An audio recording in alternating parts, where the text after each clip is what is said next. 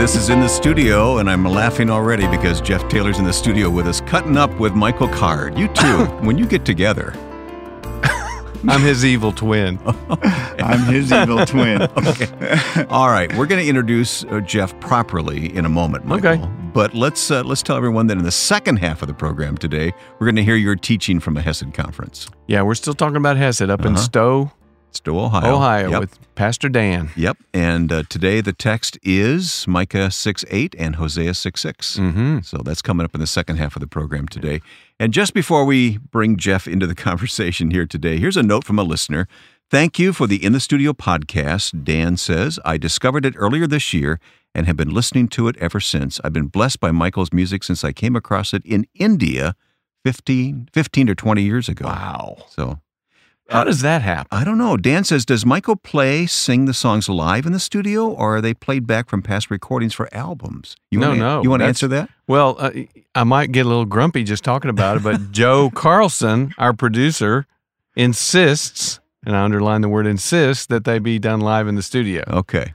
All right. So, but I'm not bitter at all about it. Of course, it'd be way easier just put CD in, but we won't go into that. Dan wants to know how much musical practice goes into the recording.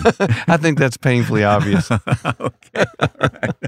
Well, we're going to have fun today. In the first half of the program, our good friend Jeff Taylor sits here at the keyboard, and we're going to have some good old hymn singing here today. Just let him loose. Jeff, do you remember the first time you came to the studio? I do. Buddy Green brought me here, and I was so excited to be. Of course, we were at Mole End at that time. We were at Mole End, and I had never met Mike, and I was really excited to meet him. I loved his music, loved his theology. Was that the first time we met? That's the first time we met. Wow. That was on this show. So this is quite the reunion. I didn't realize that. And then Buddy had me come play on a hymns project of his. That's how I met Buddy. Was he invited me to come play on a hymns project of him. So it's nice that we're talking about hymns today. Yeah, let's talk about hymns.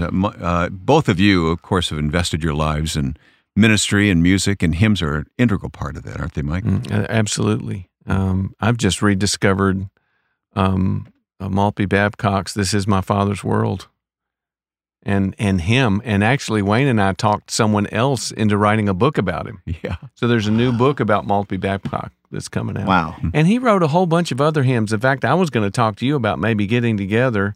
I've got maybe a dozen hymns by Maltby Babcock. I want to show them to you. Maybe. All right. Wouldn't that be fun? Yeah. That'd be great. Jeff, where did this music thing begin for you? Oh golly! In the womb, probably. Yeah, no. When I was very young, probably 3 years old, we had a piano in the house, and I could walk up to it and reach up and play melodies I heard on the radio, and that was obviously no fault of my own. It was a gift from God, and I was in a home that recognized that, and I was in a fertile environment. Parents that loved music. So important. My dad actually. I hadn't planned on telling this story, but I'll make it brief. He was building our house the year before I was born. In 1956, he was building the house with one other guy. And you built your house? I did. Yes, okay. And he was working a full-time job, 2 part-time jobs, building our house, and he was working himself to death. And he was taking these things, I don't know what they were, but he called them nerve pills. And he went to this doctor, Dr. Mansueto, who is Biagio Mansueto. What a great name. Yeah. He was an Italian guy, and he played the violin in the local symphony. He was the concertmaster. And he told my dad, he said, well, Al, do you paint or anything like that? And Dad looked at him like, what are you asking that for? I'm having a nervous breakdown here. And Doc said, he said, no, I don't. Maybe number painting, but, I'm not artistically inclined that way. He said, well, do you play music? He said, well, I used to play trumpet, and I was really good when I was a kid. I took from some guy at the Boston Conservatory of Music when I was little, but then life happened, World War II, and I wound up in the South Pacific, and I got out, and I met Val, and we got married and started having kids, and here we are. I'm building a house. And the doctor held the pills up, and he said, Al, you can take these until your liver gives out, and it will. where he said, "You can go buy a trumpet on the way home." And wow. that's my prescription. And Music therapy, way what back a then. Yeah. what a wise doctor. Yeah. And that is how music entered our home. And my dad claims that the day he bought that trumpet, he threw his pills away and never took another one. Excellent. And by the time I was old enough to play any music, 3, 4, 5 years old, Dad was already in 3 bands, and he had his own, he had his own wedding band that I joined when I was 10. So you have a heritage. I do. Yeah. Well, we're going to talk about hymns. Do you have one in mind you want to start us off with, Jeff? Well, I'll play a little bit of Be Jeff's Thou at My the keyboard Vision. here in the studio.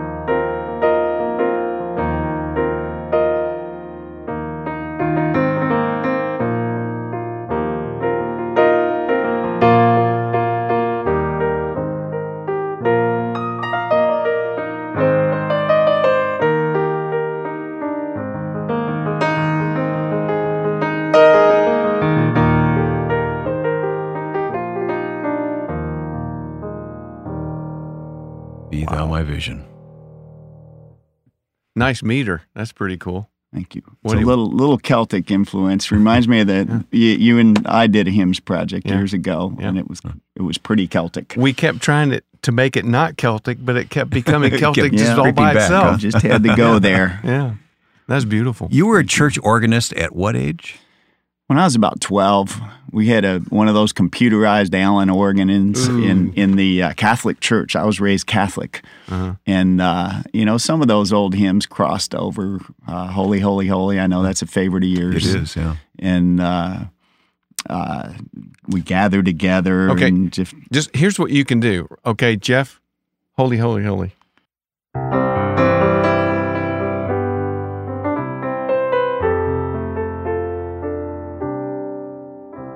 Yeah, that's what's so fun about being with someone like Jeff. You Yeah. can say the song and it's just there. Well, as a matter of fact, Jeff, before we opened the mics, you were telling me about being in a small church one time where people would just call out the hymn numbers. Oh, yeah. And When- you would play, right? Our first really good, when I was, Vicki and I and our family were living in New York back in the late 70s, early 80s. We were there for about 4 or 5 years. And it was the first, she was raised Catholic and I was raised Catholic, but we found this little church in a cornfield and it was non-denominational Christian. The guy he reminded me of you, Michael, as a Bible teacher. I mean, he would rather teach the Bible than eat.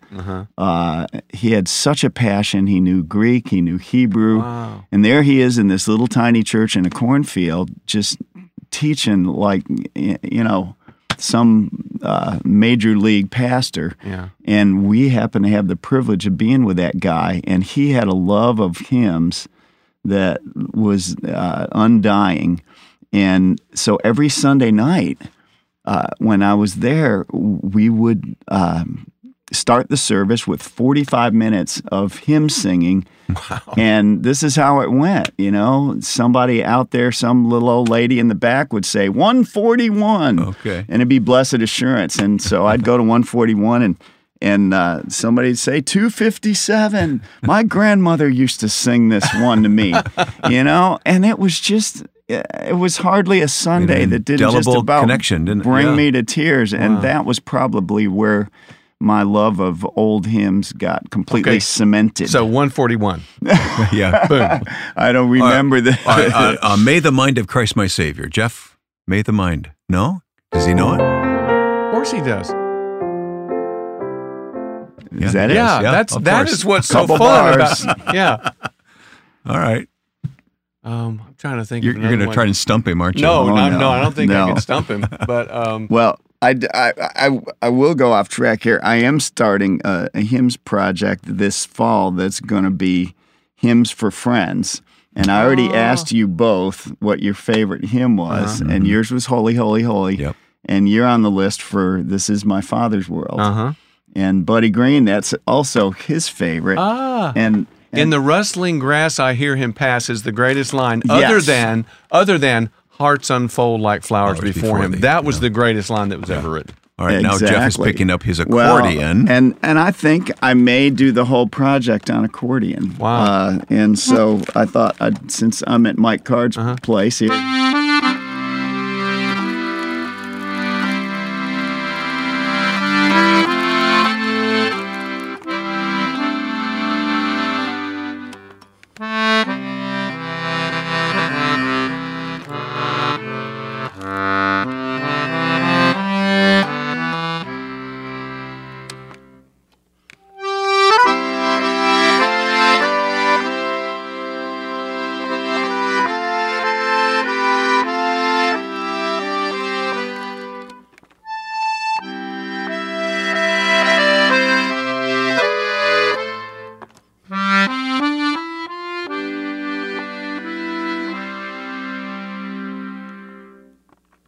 right, Mike wants to show you a photo here. That's him. That's Maltby Babcock.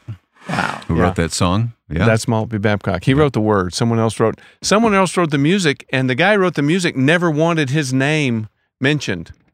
Really? Yeah, and I kind of so like that. for a long time there was no name, and then someone found his initials are SC, I think. SC. And so later on for the music it would be SC, and I think since then they found his name out. But yeah, Wow. Isn't that cool? It is. We did. Buddy and I played a gig yesterday down at Sewanee, and we sang "This Is My Father's World." Was it the board meeting? It for was. Lipscomb? It was, Yeah. and we heard a great story about that being the hymn that the president Randy Lowry and his wife met to in college. She was the audition pianist for the a cappella group. I've always wanted to be a piano player for an a cappella group. I think that would be a great gig. No, I think I need that gig. Yeah. You need to be actually playing. And that was the hymn. He had to pick a hymn and sing a part while she played the other three parts. And Randy picked "This Is My Father's World," and which only had 3 bass notes. Okay, joyful, joyful, we adore thee.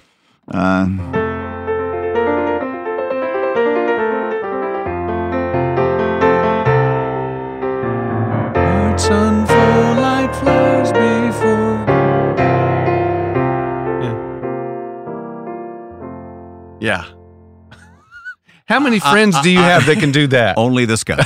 Only Jeff. It's amazing. I just love it when Jeff comes to the studio. This studio, you both have recorded in this studio. Oh, yeah. You were here with Keith and Kristen Getty? I was, and I actually I have a really great memory that happened in this room. Charlie Peacock was producing a hymns record on the Gettys, new hymns that they had written, and Keith had involved me in writing and arranging one of the hymns.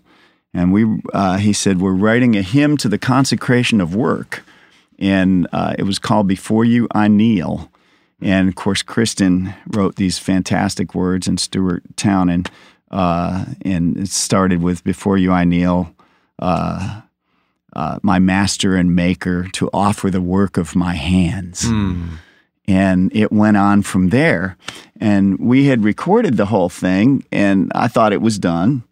And I get a call from Keith, who talks quite excitedly and fast and mumbles, and sometimes I don't know what I'm agreeing to. I get off the phone and tell Vicki, I don't know, I might be going to Bogota or something. I just, after a while of asking him to repeat himself, I just say, yeah, oh wow, yeah. So he this is one of the times I actually understood him. He said, I want to insert something into that hymn that we wrote, and it has to be classical. And I said, really? He said, yeah. I just feel like I want to put a section in there in the middle, and it has to be classical. And I said immediately, well, then it has to be Bach. And he said, well, why does it have to be Bach? And you're nodding your head. You know why? Of course. Because what did Bach sign at the bottom of every single thing that he wrote? Yeah. SDGs, right. Solo Deo Gloria, to the glory of God. And I said, what do you want your plumber to sign? What do you want your accountant to sign? Yeah. You know, what do you want the teacher that's teaching your kids to sign? To the glory of God. I thought that. So he got all excited, and then I realized I had to go find something that worked. And the melody to our hymn was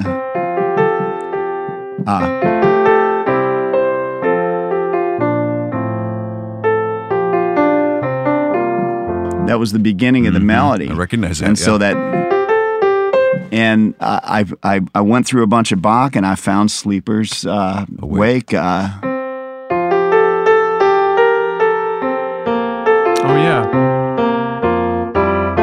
So perfect. We inserted that in the middle of the hymn, and it was Andy Leftwich and me, who's brilliant violin and mandolin player, and I played the pump organ and low whistle and I don't know, some other stuff. What don't you play, Jeff? And several of the things that I hold. Yeah, you mentioned the pump organ. You brought it with you today. I did. It's about the size of what? A large air conditioner, right? Yeah. It's kind of, when you close it up, it looks like a big version of your grandmother's sewing machine. There you go. It's just a big wooden box. And it's military surplus, right? That one isn't, but the one I had first was. Okay, I thought made that was it. The exact same one they made, and they would put blue on some of them and green on some for the Army or the Navy.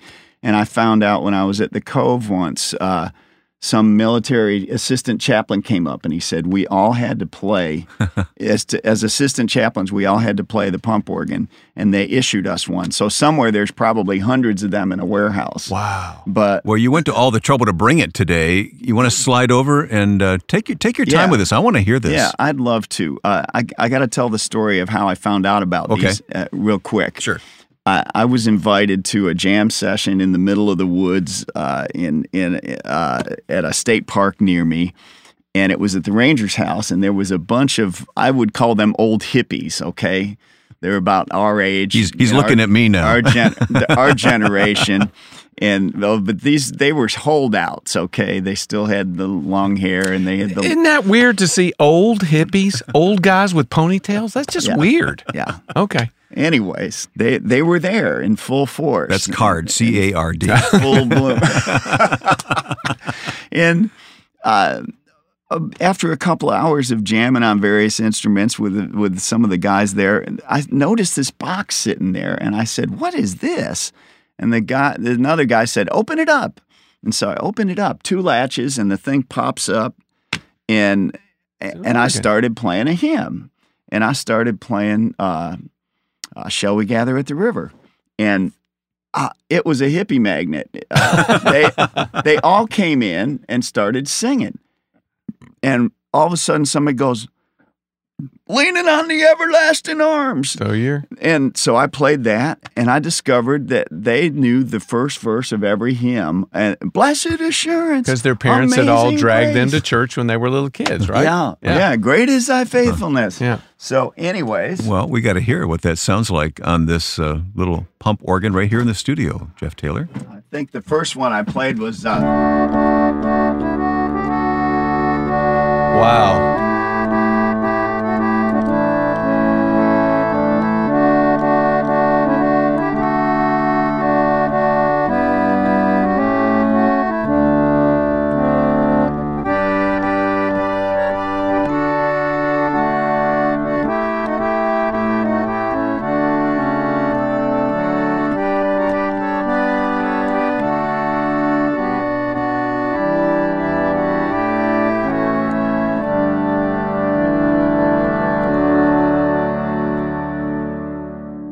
Leaning on the everlasting arms.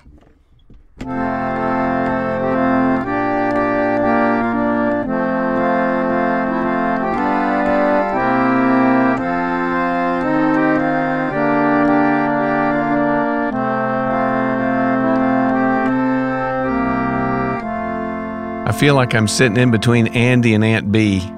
Yeah, it's amazing. A time machine. It is a time machine. Yeah. And I went home that night.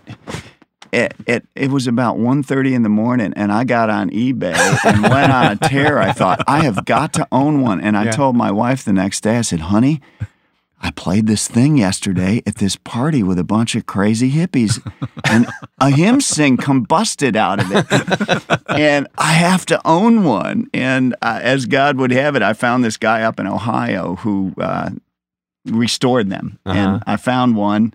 And Ben Shive fell in love with it, Ben. Yeah. And I think Ben's one of the most gifted producers in this town by far, and He loved it, and I said, "Well, if I find another one, I'll give you that one." So you have that's this one what now. happened. All right, he has that one. Okay. Talking with Jeff Taylor here in the studio with Michael Card.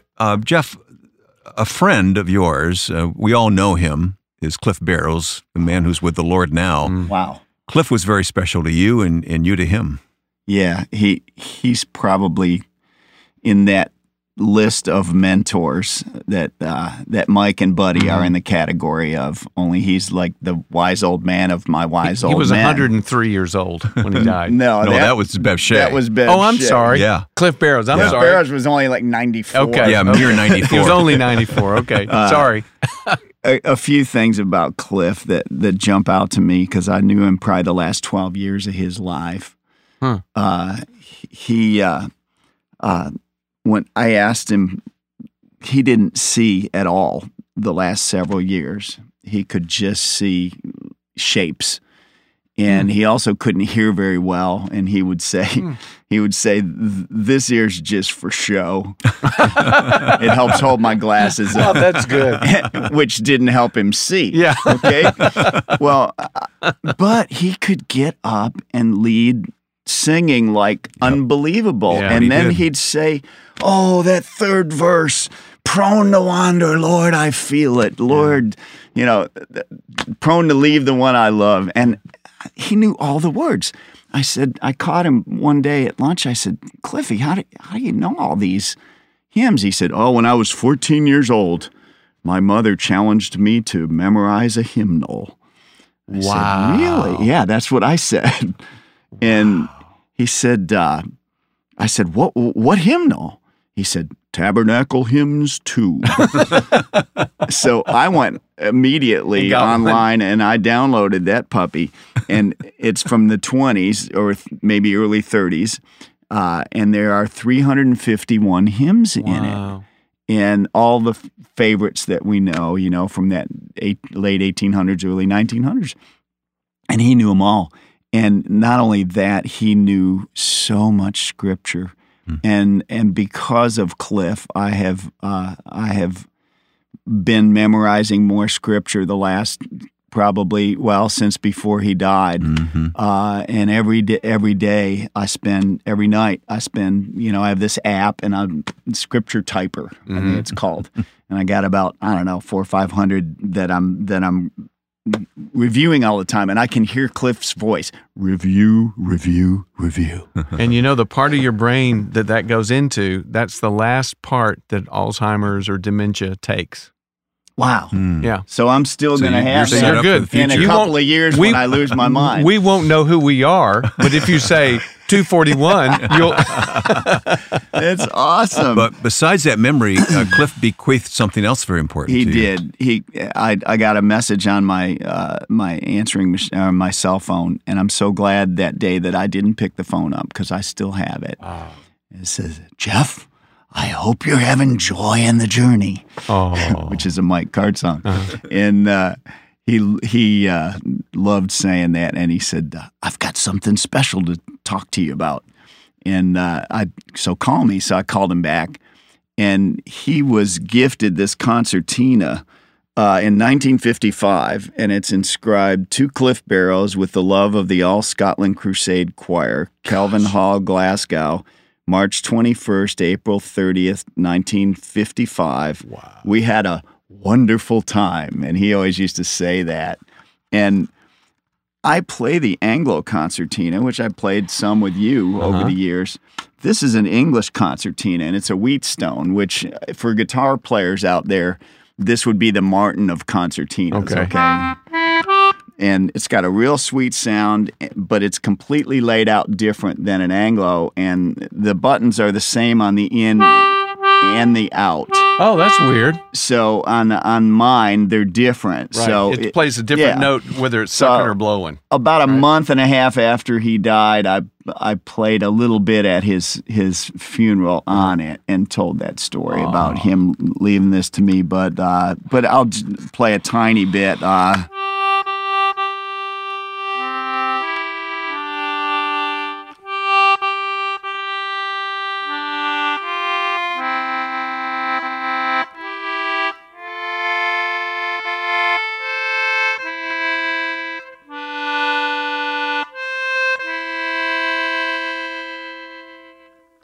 Beautiful. Yeah.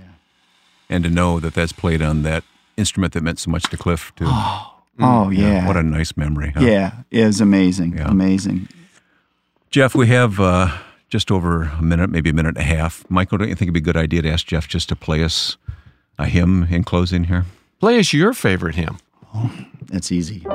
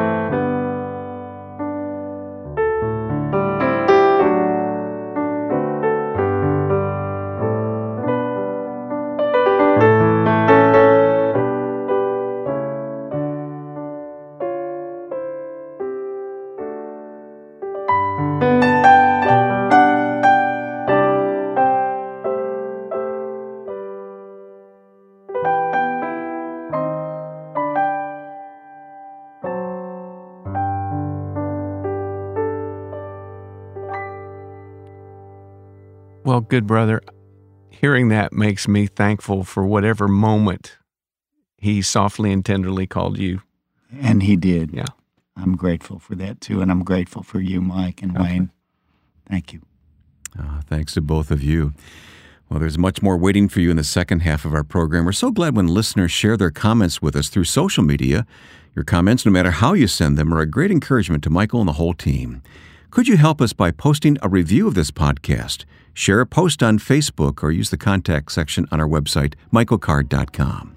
And if you want to share what you found in this podcast with a friend, we've made accessing this program as easy as possible. The program audio is updated each week on our website, and we keep several sessions available with all the program details for you to follow up. And you can subscribe to the podcast on iTunes, Google Play, and now Spotify. Just search for Michael Card. You can extend the impact of the teaching you heard from Michael. Check out his weekly blog, his music, books, and conferences that address other topics based in the Bible. All this is waiting for you at michaelcard.com. Coming up, we'll go on the road with Michael as we begin a series that features his teaching on Hesed.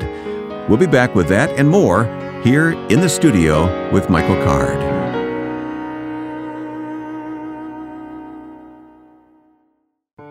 Next week, join us for a classic in the studio with Michael Card. We'll feature a conversation with author Brennan Manning about how we can all develop an intimate relationship with Jesus based on his book, The Rabbi's Heartbeat. And saxophonist Kirk Whalum joins us to talk about his journey of faith as he developed his career. An unforgettable session of music and conversation waiting for you. Watch for the post and share the podcast link.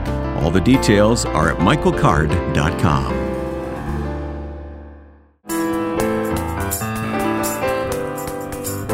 Michael, we're going to switch gears now, move into our commentary section. This is something recorded on location from the Hesed Conference. Right. This is Stowe, Ohio, with Pastor Dan Page up at his church. Joe went, our producer, to record you. Joe was there, yeah, and so we got a really good recording of it, and we're just moving into the idea of the Hebrew word Hesed. And we'll get to that teaching in just a moment. But first, I want you to sing a song for us. This is called The Book. Your daughter, Katie, plays the boron here, which is an Irish drum. And she was Katie Card, then she is now Katie Wharton with a little baby. This was recorded in the studio as a live performance a number of years ago. Yes. And Shanoa Alamo is playing the violin. Yes, lovely friend, great musician. The Book.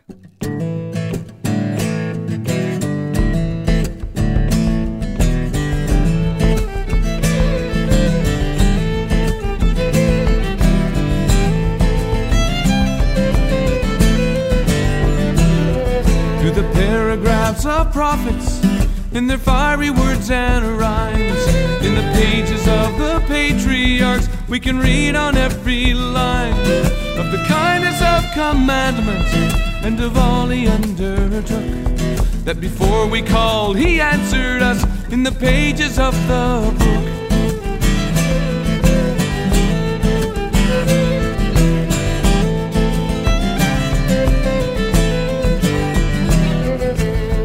The key, it is the door, more than ink and cloth and page. Each line preserved in blood and tears to speak to each new age.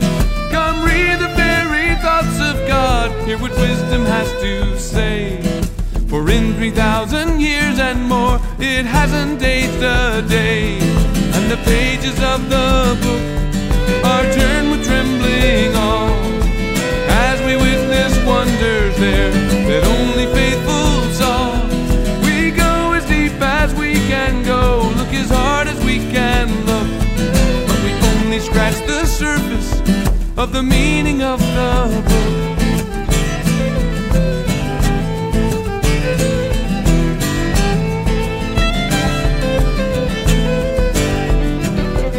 So open up your heart and soul to the call and the command. Hold a vast and priceless treasure in the palm of just one hand, and no true transformation as you take it up and look at the flesh and bone and blood of truth in the pages of the book. And the pages of the book are turned with trembling awe, as we witness wonders there that only faithful saw. We go as deep as we can go, look as hard as we can look, but we only scratch the surface of the meaning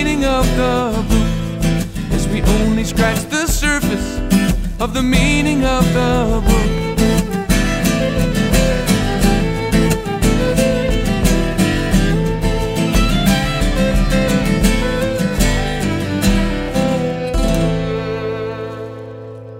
Love, loving kindness, merciful love, loyal love, sure love, relentless love, enduring love, extravagant love, affectionate satisfaction, love in action, dependable love, steady love, true, fundamental love, miracle love, generous love, deep love, wonderful love, great love, incredible love, marvelous love, gracious love, loyal in love, steadfast love, expression of love, election love, unfailing love, faithful love, tons of love. That's Eugene Peterson. Loving instruction, loving deeds, covenant love, covenant of love, covenant faithfulness, covenant friendship, covenant commitment, gracious covenant, loyalty, covenant loyalty, loyal faithfulness, great loyalty, unswerving loyalty, mercy, kindness, kindly, divine kindness, loyal kindness, godly kindness, merciful kindness, great kindness, everlasting kindness, mercy. Mercy work, mercy feeling, miracle mercy, generous mercy, benevolence, compassion, persistent faithfulness, faithful act, reliable solidarity, goodwill, keenness, ardent zeal, grace, gracious, extravagantly generous largesse, glory, honor, honoring, pity, clemency, bedrock, rock, God-fearing, piety, charity, strength, devout, active goodness, favor, immense favor, loyal friendship, good-heartedness, immense favor, working graciously, generous yes, endlessly patient, generous act of goodness, devotion, devoted work, committed goodness, good deeds, gracious dealings, beauty, disgrace, reproach, shameful thing, wicked thing, stick with me, sticking by, sticking with, the steady, persistent refusal of God to wash His hands of Israel. That's how many times chesed, our word, is translated in 6 different English translations of the Bible. That's 169 different ways in 6 different English translations. This is our word. This is a chet. You say it with a ch. This is a samek, and that's a dalet. And these are the vowels. These are 2 segals. It's the eh sound. Chesed, not hesed. Hesed. Hesed's on the emphasis is on the first syllable. Okay, those of you who've been to Israel, you know that the rabbis, they love to trick us. They'll say, what's the first commandment? And as a good Gentile, you say, have no other gods before me, right? That's the first commandment. And they'll go, wrong. The first commandment is to listen. Shema Israel, Adonai Eloheinu, Adonai Echad. V'ha'avta et Adonai Elohecha b'kol levavka, b'kol nefeshka, b'kol me'odecha. Hear, O Israel, the Lord our God, the Lord is one. You must love the Lord your God with all your heart, with all your soul, and with everything you are. So the first commandment is to listen, hear. And Jesus is always saying, let he who has ears to hear, hear. Well, I think he's using this word Shema. An Orthodox Jewish person prays this 3 times a day. The Shema is a standard prayer in Judaism, Deuteronomy 6:4. So this is our key to engaging with Scripture. So if you look at the Shema, it's in basically 2 parts. The first part is to listen, and the second part is to love. Okay? And my mentor, my hero, William Lane, taught us that the Shema basically teaches us that the best way to love God is to listen to Him. That's the upshot, really, of the Shema. Hear, listen to Israel, the Lord is one, and you must love Him with everything that you are. So the question is, if the best way to love Him is to listen to Him, how can we listen to Him with everything that we are? Because we are fragmented people, right? We are fallen, fragmented people. Some of us engage with our heads, and we're very theological, and we like to argue, like to be right. And we put this burden on other people that you really go to heaven on the basis of being right. Right? No, don't say right. Don't agree with me. I got you. And then there are some of us that are heart people. My best friend Scott Rowley is a heart person, which means if he reads the Bible or preaches, he's going to cry because he's a heart guy. And we tend to be one or the other. Very few people are integrated. And I think what you see in Scripture is the Scripture engages that bridge that integrates us or reintegrates us, and that is your imagination. The Bible is a book that engages your imagination. It is not theology. We make theology out of it, not necessarily a bad thing, but and especially in the Jewish world and in the Hebrew world, it's all based on your imagination. It's Jesus teaching, right? How does Jesus teach? He uses stories like a rabbi does. And, you know, and there's no explanation. There's no introduction. Look at how he does his parables. He just steps up and says, a man was going down a road and fell into the hands of men of violence who beat him and left him for dead, and off he goes. And then with one exception, there's one parable he explains. He explains the seed parables in Mark, but for the most part, he doesn't explain his parables. Why? Because you've got to engage with him. You've got to listen, or you're not going to get it. And he's not going to explain it to you. That's what the Shema, I think, is all about. You've got to engage. You've got to listen with your heart as well as your mind. Because the Bible is trying to recapture us, all of you, your heart as well as your mind, the whole person. And that, to me, makes a whole lot of sense.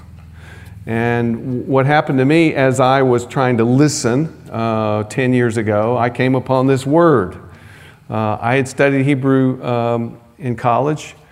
My degree is in biblical studies, not music, which is painfully obvious to those of you who are musicians probably. But I'd studied Hebrew, but I don't remember this word. And what happened was I was working on the laments of the Hebrew Bible. We like to call it the Hebrew Bible and not the Old Testament. And if you're interested, I'll explain that to you later. But we like to say Hebrew Bible. But as I was working through the laments, there'd been a death in our family. In fact, there'd been 2 deaths in our family. My sister lost 2 babies in 13 months, and in two separate incidents. And I had nothing. Well, let me just tell you that story real quick. My sister's Carolyn. She had a baby that was blind, open spina bifida, open spines, hydrocephalic. He had every birth defect the baby could have, and he lived for 2 months and died. And I was the Bible teacher of the family, so, you know, I have easy answers. God was being gracious. I know this is hard, but blah, blah, blah, blah, blah. You know, I'm throwing Bible verses at it like a young ignoramus. And she became pregnant very quickly after that, and 13 months later, she gave birth to a perfect little boy. He was gorgeous. And at 2.5 months, he died of a ruptured appendix, just suddenly. And I had nothing. I had no Bible verses. I had nothing. No easy answers for that one. And so I go to the laments of the Old Testament, get interested in the laments, and lo and behold, I find people saying all kinds of things that I was feeling. You know, wrestling with God in ways that I was wrestling with God. And the laments became a really big thing for me. And it was during working on the lament literature that I discovered this word. What every biblical lament does, except for one, Psalm 88 is the one exception. They all transition. They all begin with a lament, and then at some point, sometimes it's verse 3, sometimes it's verse 50. It's not predictable. But at some point, they transition, and they become worship. Now, it's all praise. Even when you're lamenting, you're talking to God. It's a form of praise. But 3 of the most significant laments transitioned with this word. The book of Lamentations, of course, is the big one. Psalm 51, Psalm 69. There's another one, but I can't remember what it was. And so all of a sudden, I was confronted with this word, and I realized that David or Jeremiah, whoever it was that was lamenting, they sort of ran out of words, and except this word. They couldn't exhaust this word. Because of your hesed, it says in Lamentations, because of your hesed, we're not destroyed. That's the turning point of the book of Lamentations. So this word became very important, and I've spent the last 10 years wrestling with it.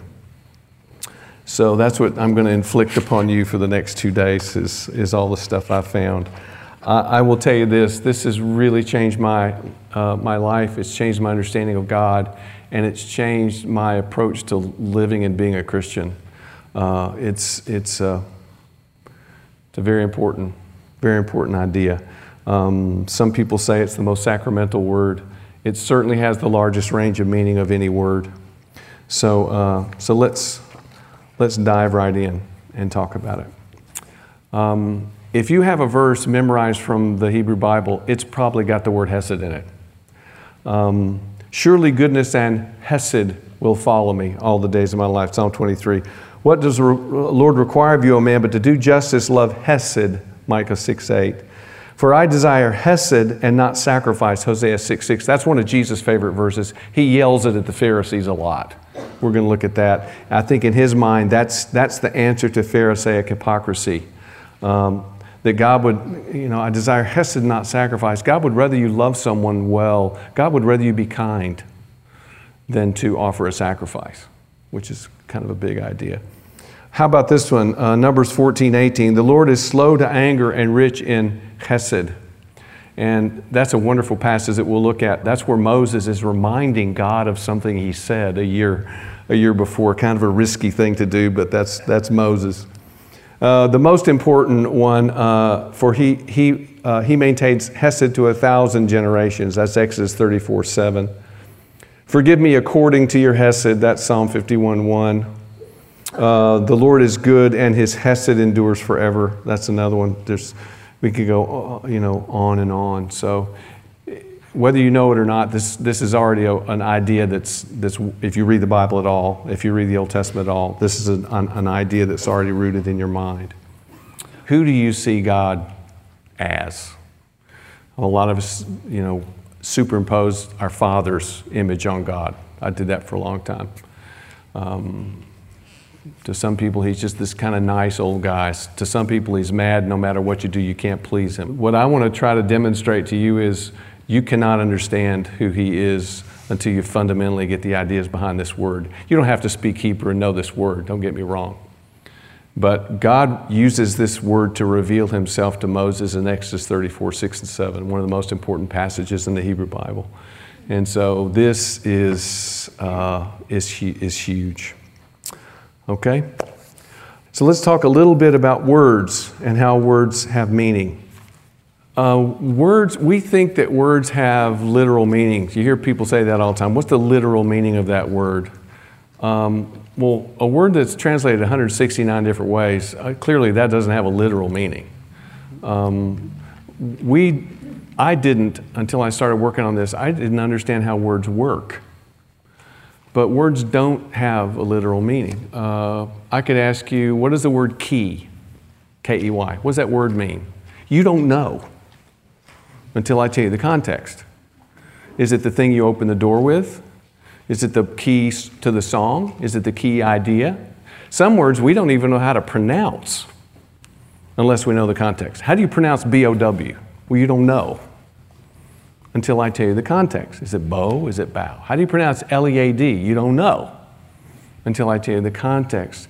So there's this, we've presumed that we understand how words work, but I think this word has taught me that words are really a mystery. The way they work, it's very elegant, it's very complicated, and just the way language works. And they say that a child, in the first couple of years, that you're learning a language, that you use more of your brain then than you will ever use in the rest of your life, even if you get multiple PhDs.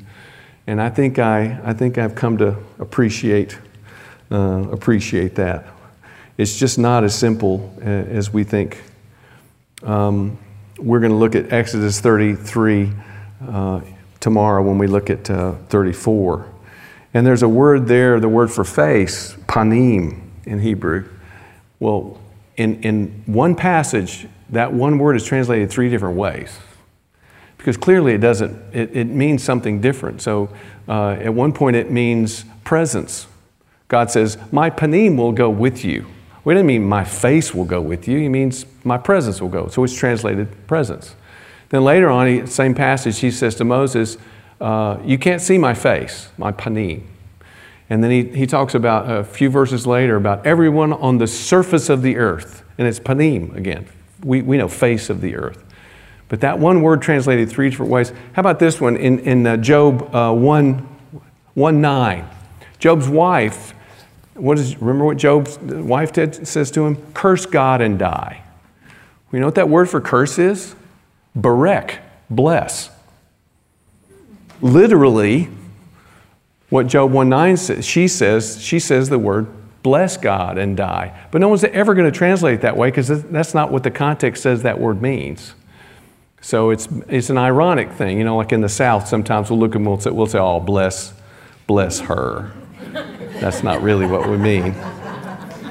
So we're going to learn from looking at this word in the different contexts that words are just far more complicated than we have assumed that they are. Okay, now here's a whole other level of complexity, and I don't want to say this is complexity. This just makes it more interesting as far as I'm concerned.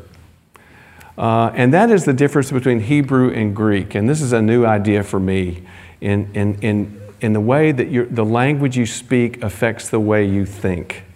To me, this is absolutely fascinating. Okay, Greek. First of all, a working Greek vocabulary is 10,000 words. In order for me to read 90% of the New Testament, I have to have a 10,000 word vocabulary. A working Hebrew vocabulary is 500 words. And some books say 200.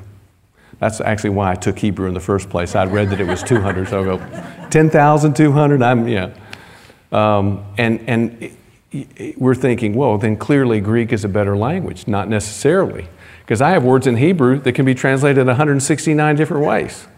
There's a depth to Hebrew that Greek doesn't have. Greek is very precise. But one of the most interesting, and it bears on Hesed, one of the most interesting differences is Greek and English is this way too, our language is a noun-based language.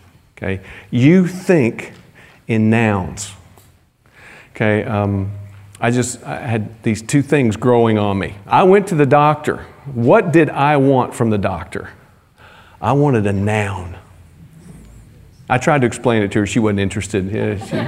Dermatologist, she was thinking of the thing. You know, the difference between Hebrew and Greek is really interesting. She didn't know. I wanted a noun. And when I found out the name of what it was, I felt better. I was teaching Hesed in a little church in Nashville 2 days ago, and this lady came up at the end in tears. And I'd been talking about Hesed in Judaism and how one of the greatest things you can do in Judaism is care for the dead. That's one of the great acts of Hesed. When you do something for someone who can't thank you, in Judaism, that's a big deal. Now, you can do something to be thanked. That's charity, and charity is a good thing, right? If I donate money to the church and they put my name on the side of the piano on a little brass plaque, that's charity, and that's a good thing. But acts of Hesed you do not to be thanked.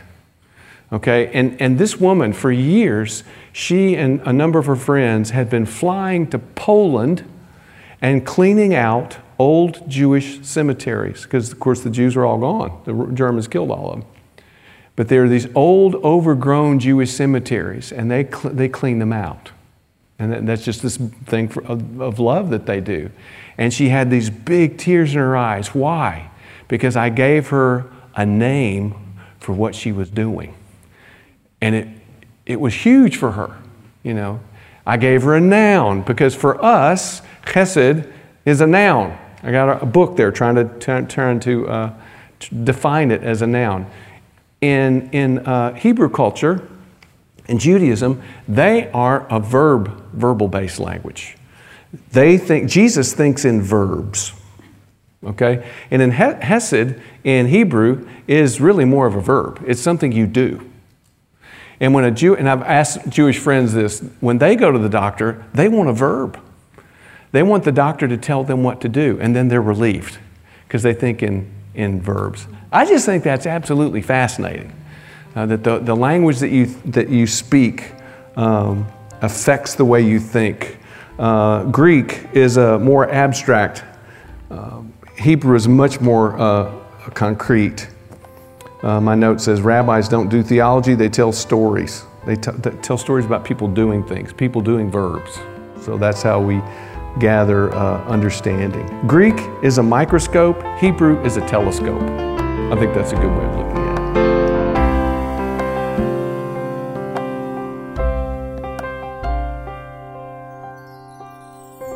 Michael's teaching on Hesed will continue in the weeks ahead here on the podcast. Look forward to that, Michael. But what's the final word today?